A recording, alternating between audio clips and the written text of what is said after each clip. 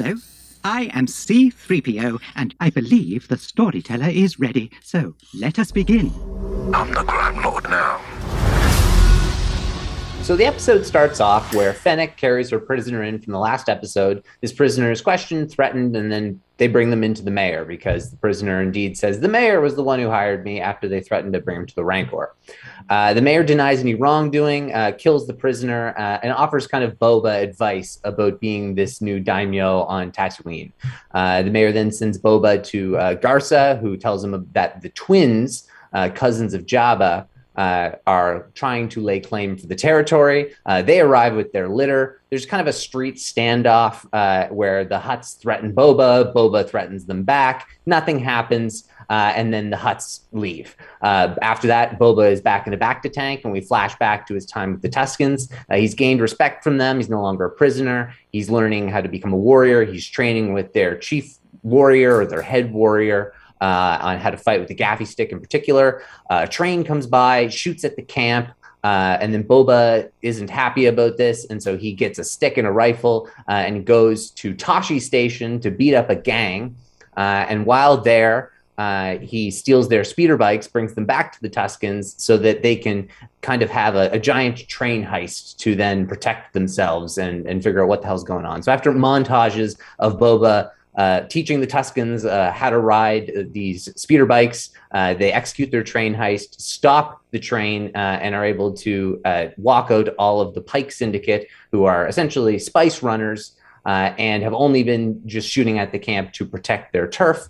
Boba strikes a deal with them that they need to pay a toll. Boba is welcomed further into the Tusken tribe for being their savior here. They give him some, like a lizard that goes up his nose. He goes on a drug trip. He gets the materials to make his own gaffy stick. They get him a cloak as well. And the episode ends off with Boba doing a ceremonial tribal dance and ritual, showing that he's fully embraced the culture and ultimately allows us to now understand that this is a totally different Boba Fett from the Boba Fett of the original trilogy. He has grown significantly as a person in this time period.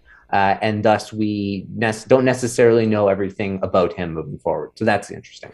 Yeah, and by the way, like an entirely different Tusken culture than we've ever experienced before. I found it really jarring at first, and maybe I'm late to pick up on this, but suddenly all at once, and I guess it was when the Spice Runner train standoff concluded, and in particular with that line about how Buddy thought it was fine because they thought it was nothing more than uncivilized raiders in these parts. I realized, we're doing an allegory for the redemption of indigenous people.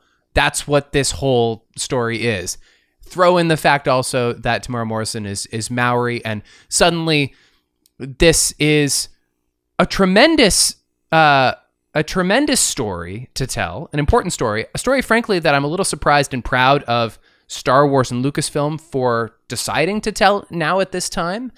The only part I'm a little lost in is that Tuskens have a history within this franchise of literally being a thing that they're trying to now redefine. And that's going to be a little complex because I don't know if we should be expected to recontextualize every Tusken interaction we've ever experienced in Star Wars. Is this tribe different from other Tuskens, or are they just being illustrated differently? I don't think that they are any different. And I think the episodes with the Tuskens and the Mandalorian were the first stepping stones in particular for this, in showing them in particular in kind of an Aboriginal comparison. And so one thing that I think is really, I guess, kind of well done is they're not straying too far away from the brutality. This is not a direct comparison. These are not... like they are in their own way civilized, but this is a culture that at the start kidnapped Boba Fett. Yes, they still straight up kidnap Boba Fett, and they only deem him worthy of not being a slave when he slays a giant beast. Shmi was beaten of some sort, and in general, the relationship between Mos Pelgo and the Tuskens wasn't good, but it was mostly just because of a misunderstanding. And that one was one where they were able to find kind of mutual ground as well. And so the Tuskens are misunderstood. I think that that's a very, very clear distinction that they're trying to show. And they're also trying to show that, yes, not all Tuskens are the same as well. There was clearly a different tribe. And you'll notice in particular the way that the women and the children dress. The women and the children in the camp that Anakin slaughtered dress entirely differently. And so that right then and there goes to show that these have some different cultural twist. And maybe there are certain groups of Tuskens who, I don't know, maybe they were in more oppressed areas and have become more extreme in their kind of behaviors, or maybe they have just become more extreme the same way that Saw Gerrera was a rebel and became more extreme and took it too far. And so I think that's maybe a bit more of actually that does maybe make a lot of sense, that a lot of those Tusken tribes could be viewed as some are different parts of, they're like rebellion pockets, and some of them have a process of pacifism like Mon Mothma, and some of them maybe are a little bit more willing to go to war, but are very level-headed like Leia, and maybe some are a little too, let's just beat people up like Saw Gerrera. And so, but it goes to show, don't jump to any conclusion for sure.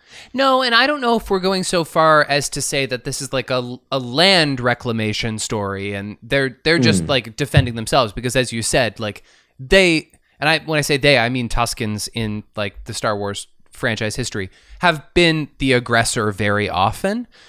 So it'd be interesting to see where they go as they continue to build the backstory for this particular sect of the Tusken Raiders that Boba Fett interacts with, and maybe they too learn some civility from him as well. But I think it's important to say that it is more than just that they have some kind of unity amongst themselves, some kind of civility amongst themselves. They also have like religion, and they have rituals, and clearly there's a meaning to their gaffy sticks. It's not just a baton. There is something sacred about their practices, and it'll be interesting to see how Boba Fett interprets that into this crime lord that he's going on to be, because like he still kind of is operating from his own ethical compass later on in the later timeline when we see him in, well, the crime lord timeline. So I'm not really sure how that history with the Tuskens is informing the current character. Do you know what I mean? Yeah, that's a really good point. And it is, because like there is the great line of, well, if he's not going to speak, he no longer needs his head. That's pretty ruthless. Yep. So I don't, and I think this goes to show that there was a little bit of a ruthless nature from this Tusken tribe as well, and that maybe the Tuskens are the perfect group to have kind of adopted Boba in that way, because they're similar, but they have a code. Whereas Boba maybe was ruthless before, but missing that code. Yeah. And so maybe that's what we're going to see. And I said some things a little bit before about how Fennec's past showed her with a bit of a lighter heart. But then again, Fennec is the one who's also kind of pushing Boba to be a little bit more extreme in a couple cases. And there was a really great interview with Tamora Morrison. He's doing a bunch right now, and he's easy to give little tidbits away. And so their relationship will be challenged. They won't, like, I am confident that they will end up on the same terms based on the way he spoke. Yeah. I don't think it will be a big, huge betrayal of any sorts, but I think there will be strain. And I think now that maybe that's actually going to come from the other way of Boba having a code that maybe Fennec doesn't. Maybe, okay. And that actually may be the fact that Boba doesn't want to be carried around in his litter as much, that maybe that's something to consider as a bit of an angle, that Boba is maybe coming from a little bit of a moral high ground in this underworld, and that's a bit of a surprise. But then again, Mok Shaiz seemed to have a lot of interesting advice for him too. So it remains to be seen as to whether or not he even has the tools to be a crime lord. Well, just the fact that he wants to run Tatooine like a business, that he expects that if he brings this respect for the game to the game will respect him back. And it's thus far like not proving to be true. Like that right there is showing that and this is partly because he's a clone, I think. Like he was in a way bred to be a part of a working system. And so there's a great irony to the fact that he becomes this like Lone Ranger when he's like quite genetically the opposite of that. And so I know that like a lot of his thinking has certainly graduated beyond his original cloning computations, but it is kind of funny that I don't know if you've ever picked up on that dichotomy, but I guess I'm just kind of realizing it now, like that he is really quite the opposite of a clone spiritually. Yeah, absolutely. Yeah. I mean, he is this Lone Ranger, but we are starting to see a lot more that maybe that's not the case. He thinks about his father constantly. Yes. And he was resentful of the notion of being called a clone in The Mandalorian. And so there are some interesting notions. Like it really stood out to me when Moksha's mentioned the notion of running a family. Yes. And yes, that's a mafiosa term, but at the same time, all of the rumors around, or I guess not necessarily rumors, but evidence, I should say, around that being part of this story make a lot of sense, with his daughter in Legends almost seeming to appear like pretty damn accurate to the like comic adaptation in one of the trailers. Mm-hmm. So there's a decent chance that he may have an estranged daughter that could appear in this show. And we learned about the fact that he has not just like millions of clone brothers, but he has a genetic identical twin sister. Right. And so the twins, what we're referring to here, these two twins of Tatooine, where have we heard that before? There's twin sons. There's twins Luke and Leia. Yep. There's these twin Hutts. Well, Boba's got a twin, and we haven't brought that up yet. Right. And so it seems to be all these things pointing around that, but not necessarily the compass hasn't directly landed on it yet for this story. And I'm kind of waiting for Boba's family arc to kind of be revealed. I think they're placing a lot of really solid stones for that to be something that also maybe influence his morality. Something I struggled with in this second episode was the pacing. In one aspect, I just found a lot of the action scenes, in particular the train scene, too long. I didn't think this episode needed to be 52 minutes. I thought it was a little bloated. But also the way it was divided up in like main timeline and flashback timeline without any skipping around, it was very confusing. That like the first half of the episode is Crime Lord Boba, and then he gets into the Bacta tank and looks like Joe Rogan, by the way. And then the second half of the episode is flashback Boba Fett. And it took so long to get there that I kind of wondered, wait a second, are we not doing any more flashbacks? And so I kind of found it very strange that we had like 2 mini episodes in this one greater episode. Does that make sense? It does make sense. I'm going to disagree on personal taste on pacing. I liked it. Okay. I can maybe agree that, yeah, you could shave maybe like 2 minutes out of that train sequence, 3 minutes, and I'm okay with that. But as an overall, I thought the pacing was really good, and I really love this episode. I do 100% think these should have been both released, though, in the same week. Yeah, probably. I think that there's a lot more punch that's packed with the two of them, and I think these kind of flashing back and forth between timelines, I'm not sure how it makes the most sense, because when you've got such a long flashback, it's a little weird. Like on the next few episodes, are they going to be like, I'd say this episode, I honestly, I didn't check, but let's say it's 60% or 55% flashback. Yeah. And the previous episode was, I don't know, maybe 50-50. So it's right around that mark. But if the next few episodes are like 30% flashback or less, I think those can maybe be kind of splintered in. Mm-hmm. But it feels a little weird to do it in like this big chunked way. I can kind of understand why they do it if this is the longest flashback they're going to have. But if not, then it is going to be kind of confusing. But then again, there is the issue of it seems to be purely Bacta tank related. Yes. Yeah, that's right. It's all dreams. But the problem with that is he's not going to be going into the back tank 3 times an episode. No. And so if they're going to keep up with that as the consistent angle, and he's not starting to get maybe like hallucinations in other ways, then I foresee it being singular moving forward, just because it makes way more sense, unless you start the episode with the flashback and then you can do one other one. So you can get 2 that way. Another reason it would have been good to release this along with the pilot at the same time is all the fan service in this episode. How psyched were you to finally see Hutz? So incredibly psyched. Yeah, of course. Like absolutely thrilled. I'll admit, they don't look like, most people have complimented that they look pretty good. They're a little CGI for me. I was kind of hoping they'd be a practical effect like original Jabba or Return of the Jedi. Yeah, and Jabba. they do look pretty good, but they don't look great. Right. And they do look 2000. Like they feel like they could have been made where Lucas still owned Star Wars. I agree. And I don't really expect that from the show. With them needing to be carried, I get why they can't be practical. But under those circumstances, I don't know, find a way to practical it up a little bit. I don't know how they could have made it any different. They could have. I'd rather see Hutz than not. I mean, there aren't enough people. There aren't enough pallbearers or whatever you'd want to call them anyway. So, like, there's only like 12 guys holding 4,000 pounds of Hutz. I'm pretty sure that's actually one of my trivia questions. Oh, how many guys there were? How many guys are holding up the twins? You know what? I bet it's more than 12. I'll go 16.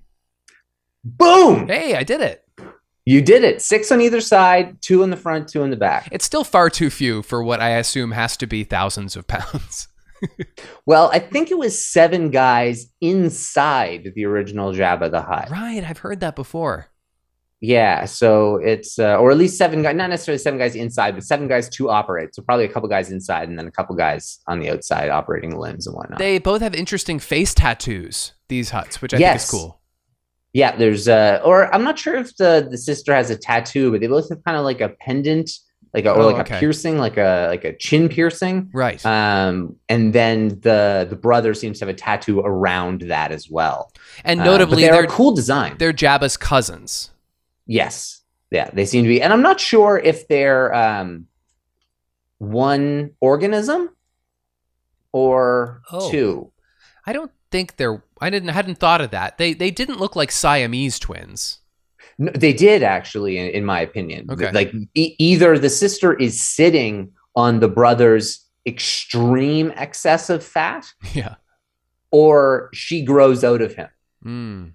Oh, that would be so gross. I think that's actually what it is. Though, I kind of like that, honestly. I think that's cool. Yeah, well, I'm pretty sure Hutts are like hermaphroditic, and so I think they can just I don't know if that or asexual or one of those capabilities that they're able to reproduce on their own. Okay. I believe. All right. And so there also could be some weird kind of offshoot there, but I don't need to know too much about the reproduction of Hutts. I'm going to keep that bit of Star Wars trivia a little far away. That's fair. Now, their bodyguard is the coolest Wookiee I've seen since Chewbacca, the original. He's so friggin' cool. Now, do you know anything about this Wookiee? No. So this Wookiee is Black Krrsantan. And so this Wookiee is a wonderful piece of fan service because you just think this is a cool ass Wookiee and there's no other reason to not think that. And it's not going to make any other difference because guess what? This is a cool ass Wookiee. Yeah. This is this is the scariest Wookiee in the galaxy far, far away. No kidding. He has worked alongside Boba Fett. They know each other. They know each other quite well. He's worked alongside Dr. Aphra. And so those are really the only story arcs that I know Black Krrsantan from. I believe he's been in the Vader arc, so I think he's worked for Vader as well. But one of the most fearsome bounty hunters and predators in the galaxy is working for the twins. And so that is showing up with some stuff that is bringing a heavy to the fight. Oh, yeah. And so if he and Boba know each other, was there any kind of like knowing glance, any kind of indication that they have a history in this episode that I might have missed? Not necessarily. There's that really, it's a great line. Let me say, you can bring as many gladiators as you wish, but these are not the pits of Dur, and I am not a sleeping Trandoshan guard. And so that can be referring to maybe an inside between the two of them, whereas maybe that's an inside joke that Black Chrysanthemum is supposed to understand, right? That like, yeah, it doesn't matter that you're here. I don't care that you're this big showboating warrior. And so I think that's kind of the way they're going about it. And it's also a little bit of game recognizes game too. Okay, we've worked together, and I don't remember, but my guess is Boba was the one in charge. Yeah. So I don't think there's going to be, I don't think he's too afraid in that regard. And he even says, like, you're going to have to kill me. So good luck. Now, the other bit of OT fan service in this episode is we almost get to see a Rancor. And I was pretty excited. And then at the same time, as disappointed as I was to not see a Rancor, it was a funny move. It was a funny power play. It was a good scene. Yeah, I was okay with it. It didn't fully land with me. Some of the dialogue beforehand was good, but some of it at the same time was a little odd. Like I really like Fennec's line, overpriced, you're paying for the name. Yeah. I thought that was really quite good. But other than that, I thought it was a little clunky. But I was also potentially waiting for one of the other Rancors, because we find out that Jabba has multiple Rancors. Yeah. Through the Bad Batch. And so I thought that was going to be like a cool little reveal. There was going to be another one of his Rancors, but it does make sense that Bib wouldn't have been able to hold on to any of Jabba's Rancors because he's a bloody moron. Yeah. But yeah, that bit was cool. That's not actually what I thought you were going to say is the other piece of original trilogy element. And so this is another thing that you may not have picked up on. And this is for the hardest core of nerds. And the thing that made me originally clue into what it was Cammy. And so that's a character that I only know because I adore watching all of the little nooks and crannies and deleted scenes of everything from Star Wars 2.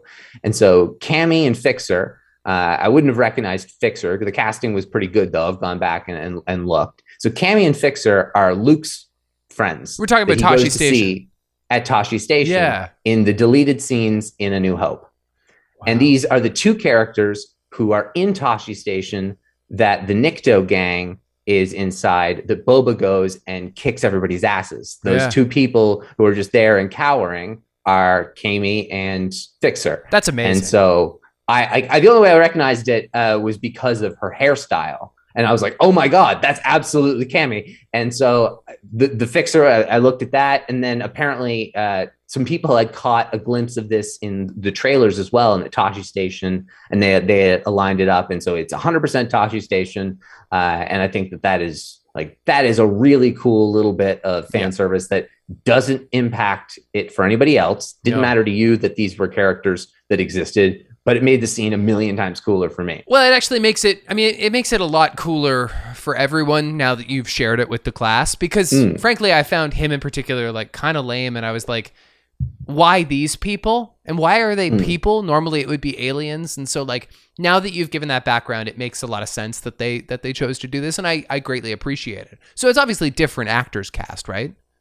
Yes, but the casting is great. Yeah. In particular, Cammy, and she makes fun of Luke like hardcore, so she's pretty memorable in the deleted scene. She's an asshole to him. But it's a really cool kind of thing to bring back, and I think that it's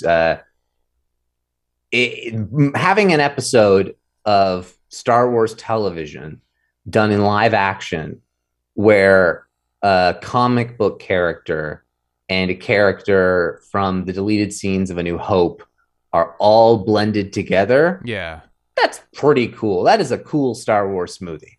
Well, I am going to drink that up. And this is the perfect, very flavorful little bit of fan service involving an oft-quoted Star Wars line that really wasn't meant to have that much consequence on the overall series. And when I reference, I was going to go to Tosche Station to pick up some power converters, I'm also indirectly referencing the Kessel Run line, which should not have been turned into a whole feature film. Like, if you could just find a way to like dip it into some like B plot in an episode about somebody else entirely, people are going to be so gratified, and they're not going to be like exhausted by you constantly trying to please them. Couldn't agree more. And the fact that Tosche Station appears as an unnamed location that is very quick, like nothing happens in it that is not at 1,000,000% fast forward. I didn't know that it was Tosche Station until your recap. Oh, yeah, and like who would know that? Right. And it's not something where that I clued in that it was Tosche Station until doing like the full realization of, oh my God, what the hell's going on with the characters.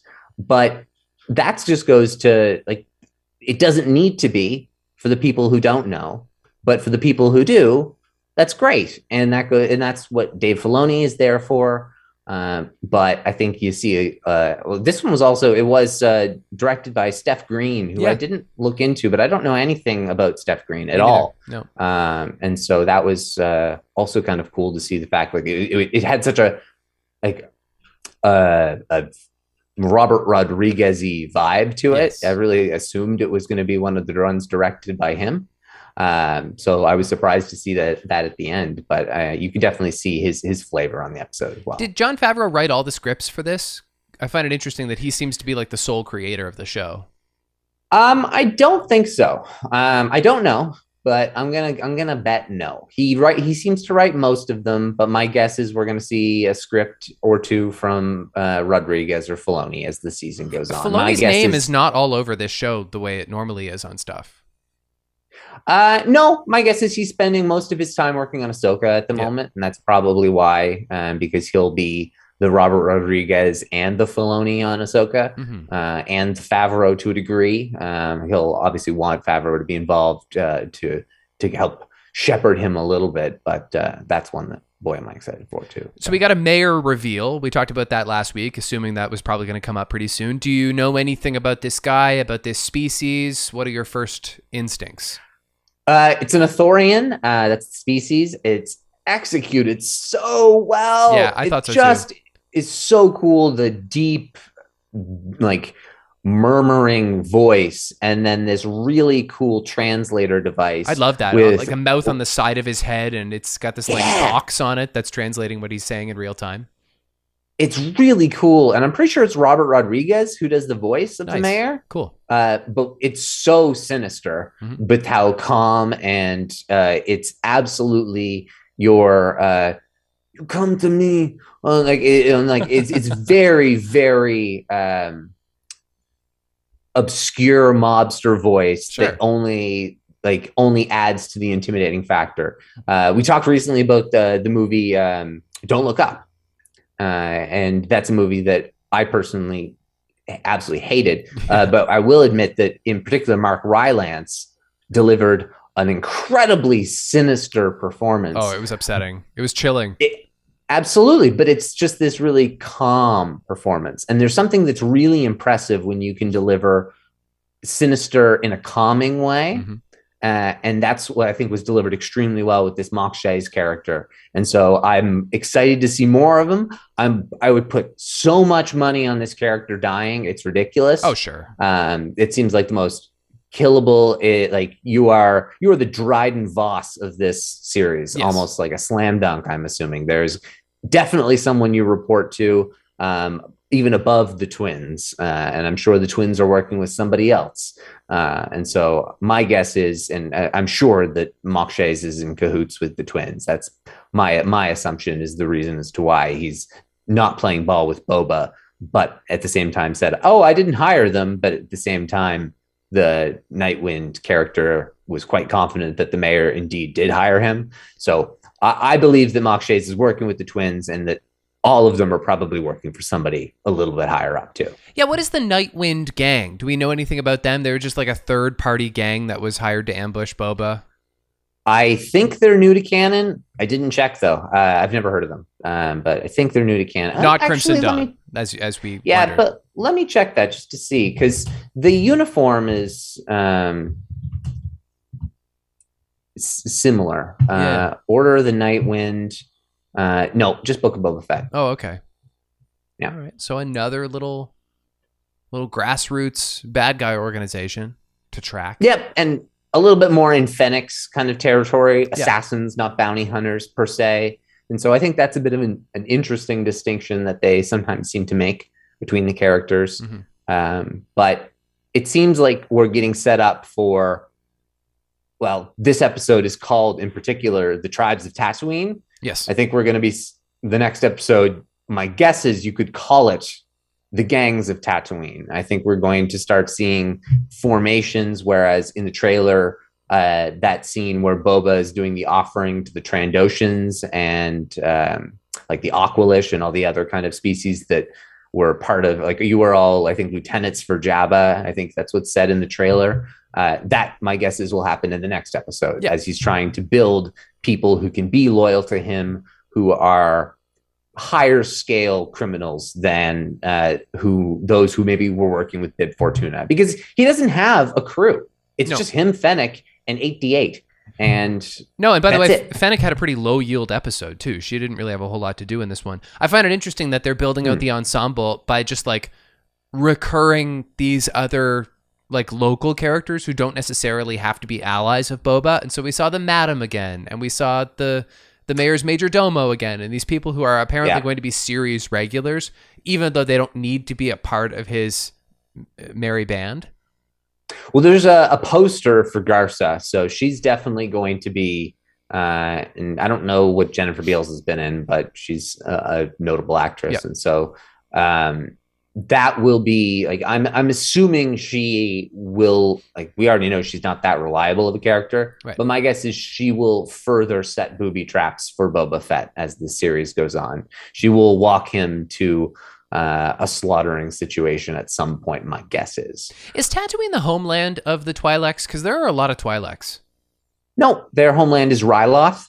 And so they would go to Tatooine because Ryloth was heavily just taken over by the Empire. Twi'leks are, for some reason, the most enslaved species. And also slavery is such a high commodity trade business on Tatooine that a lot of them end up there. And so I think that's part of the reason, is the fact that just a lot of Twi'leks, because they become slaves, are sold to Tatooine because that's where a lot of the slave owners are. I do owe this episode overall a second viewing fairly soon, because about halfway through I got very, very grumpy when I picked up my dinner to eat it off my lap and I spilled the entire thing all over myself. Like all over my white sweater, all over my jeans, all over my couch, just like rice and sauce and tofu, like absolutely everywhere. I had to pause, and it like burned my crotch for a second. I'm sorry if that's TMI, but it was just like in the middle of watching Book of Boba Fett, this awful disruption happened. And then for the next like 15 minutes, I was like, this is too long. I want it to be over. It was just like shoveling rice into my face. It was really bad vibes during my first viewing of this episode. So I owe it a second view. Yeah, no, I know what you mean. That is an easy way to ruin something if you have an extra external frustration get in the way. So. That's right. Any other thoughts about this? Any other like observations, or I don't know, if you must quiz me, you can, I suppose. Well, to be honest, the trivia that I was going to ask, one of them was what distinguishes the brother from the sister. We already talked about that in terms of the tattoos and their jeweling pennants. I already asked you my night question of how many members were there carrying the twins. That 16. Was impressive. You got that one. Yep. This is a fun one. All right. There's a bunch of them I could ask that were in the episode. Like Boba Fett tells Garsa she's sweating like a what? Oh, I don't know. I don't even remember that. A Gumpta on Mustafar. I thought that was funny. Okay. But what I want you to actually answer is spell black chrysanthemum. Oh, God. I mean, I can't, because it's black like you would. BLACK. Chrysanthemum? Yes. Are there curveballs in here? It starts with a K. Okay. All right. KRISANTON. That's a really good guess. And of course, you never were going to get it in the sense that like chic is spelled with 3 Y's in a row. Right. True. Yeah. Chrysanthemum. KRRSANTAN. Yeah. There's a lot going on in there. I mean, 4 vowels it starts with. Did they even say? They didn't even say his name in this, right? Like similar to Tashi Station. I never would have known this. No, absolutely not. It was just a fun one, like spell Bosco Diliasaur. Yeah, Silent B. Any other dialogue that you wanted to highlight? Because a lot of what's spoken is just spoken by Boba. Is like a nitpick of mine that like when he's spending all the time in the flashback with the Tuskens who do not understand basic, he just keeps talking for our benefit. Like, and I realize that's just kind of what you do in movies. I think that's what people do. Yeah, maybe you're right. If you're a stranger in a strange land and you don't know the language, you just like do your best to communicate with the language you have, even though it's just completely not reading. Yeah, I mean, a lot of times there are words that people can pick up, but they're not even speaking in the same sound. No, so that's definitely not going to happen. No. I found one of his stray pets. I'm here to return it to its master. I thought it was good. Yeah, that is good. Talking about the Night Wind. Yeah, Night Wind guy. I am not a fool, Mokshays. And those who thought otherwise no longer draw breath. Ooh, I thought that was good. Badass, yeah. The twins have laid claim to their late cousin's bequest. It's from Garza. And Boba saying, all that is his belongs to me now. Yeah. I thought that's a really good line. That's really good. That's powerful. Do we think Temuera Morrison has the charisma to carry a show? Is he like a leading man? It's a tough one. Yeah. Because I think he's right on the line. He does have the charisma. I do think he does have the charisma. Does he have the acting chops? That's kind of a part of what I'm asking as well. Yeah. Yeah, because as somebody that is, he exudes likability. He does. He has great facial expressions. But at the same time, Pedro Pascal is an incredible actor. Yeah. And even when he's not the one in the suit, they have somebody who is an incredible physical actor. And then they get somebody who's like Pedro Pascal is just a great voice actor too. And so he's able to convey emotion in a different way. Whereas you have, in particular, in this case, Temuera Morrison doing it all. He's trying to do it all at once. And that's hard. Mm-hmm. And it's also hard to get that badassery across too. And like maybe not necessarily focus on the craft of the acting as much. I think I think that's okay. I don't think he necessarily needs to be a sensational actor. I think you surround him with the right cast and good writing and it can work. And I don't think you necessarily, and I think he's carried it well enough in these first episodes that it works for me. Well, and also like Robert Rodriguez is used to creating like camp violence. And so if you're looking for Laurence Olivier, you've come to the wrong show. Yeah. And so actually, I think he's pulling off the tone of it quite effectively.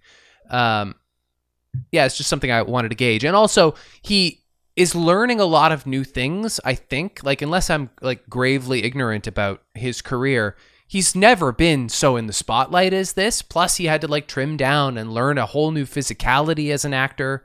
And so like looks great. He looks fabulous. He was shirtless at one point in this episode and I was like, man, he pulled that off in like record time too. So I'm impressed. Something that I picked up on in watching these 2 episodes is that if we go back now and watch Empire Strikes Back, I think we're going to find Boba Fett has a really strong Australian accent as compared to Temuera Morrison. No, not anymore. No? Oh, they've replaced it with him. Yeah, they replaced it with him. Oh, that's badass. I think I knew that actually. But they used to have a guy who's like real strip on the Barbie. Yeah. Jeremy Bulloch was the original. Yeah. Okay. Well, I guess that's chapter 2. Yeah. There was one other really fun quote when Boba comes and he brings the speeders, a gift for you. Whoa, stop. No. These are mine. Stop. No, I will teach you how to ride. Right.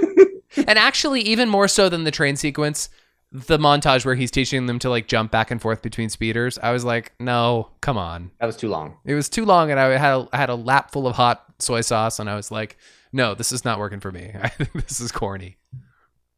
I did really I loved him crafting his gaffy stick. I just thought that whole sequence was really cool. And I thought the way the end of the episode happened with that ritual, I just thought as an overall, it showed the way that they embraced him. And I thought it was a powerful ending to the episode. Robing up was really cool too when they gave him like the black cloak. Yeah. What are all your thoughts on like the lizard up the nose and like wandering into the desert to have an epiphany? Like, obviously that was like spiritually metaphoric, and it was supposed to speak to us, like, or not speak directly to us, but it was supposed to like symbolize something from our world as well. But like, that's an interesting path for this character. I thought it was super weird in a super great way. It was effective. I thought it was perfectly Star Wars. I thought it was the kind of thing that people, if that happened in the sequel trilogy, people would bitch and moan about. But at the same time, it's the kind of thing I could 100% have seen happening to Luke on Dagobah. Yeah. It seems so incredibly Star Wars to me. And the fact that it gives him this weird vision quest, I thought it was really great. Yeah. Yeah, me too. Can you hear the gust of wind? No, a wind your window? Yeah, it's like, it is crazy loud. I just assumed it could be picked up on the mic because it's so bloody loud. Nope, you're all good. Should I read some birthdays? Yeah, read off some birthdays. Yeah, I'm just going to read the whole month of December because it was a big month, and we have a few that are pertinent to our particular conversation right now. On Wednesday, December the 1st, a happy birthday to Riz Ahmed. A week later, December 8th, happy birthday to Dominic Monaghan. Friday, December 17th, Rian Johnson, a Star Wars director, had a birthday. On Sunday, December 19th, Jennifer Beals, who is the Madame Garsa from Book of Boba Fett. So she's on my calendar now, and a happy birthday to her. On Tuesday, December 21st, Samuel L. Jackson had a birthday. Thursday, December 23rd, David Pasquizzi, who's the Major Domo from Book of Boba Fett. We got a couple of Book of Boba Fett birthdays. Nice, you're adding these people in right away. Good. Yeah, of course. On Sunday, December 26th, Tamara Morrison had a birthday. So I'm really sorry that I neglected to say that when we recorded on Boxing Day last week, because like it was his birthday. Like 2 days after. Yeah. And on Wednesday, December 29th, a happy birthday to Diego Luna, who is going to be seen yet again here in 2022. We're in a new year. Yeah. We are likely to see him in the fall, Q3 timeframe. So that is very, very exciting. Nothing else really in the news, though. Everything is focused on, all eyes are on Book of Boba Fett. That's right. I think I didn't see ratings wise, other than that it did, I think, 14% better than the Hawkeye premiere. So the pilot I don't did, know what the pilot. Yeah. So I don't know the comparison versus Mando. My guess is it's probably a good amount lower, but my guess is not a crazy amount. Right. And I hope it sustains. I hope there's a good return from 1 to 2. Well, it's just really different because there were like 4 Marvel pilots on Disney Plus in one calendar year. And there are 2 Disney pilots, I mean, live action, like main stage Disney pilots in 3 years on Disney Plus. And so, yeah, it's just like the economics of it are not comparable. Hopefully things hold up and it continues to get juicier as we go. We want to hear all your thoughts on Chapter 2 of the Book of Boba Fett. It's called The Tribes of Tatooine. You can tweet us at Recorder66 or email recorder66podcast@gmail.com. And if you want to be caught up with us by next week, watch Chapter 3, which comes out next Wednesday. Please rate and review on your preferred podcast app. And if you're joining us on YouTube, be sure to like and subscribe. And until we are together again, may the Force be with you.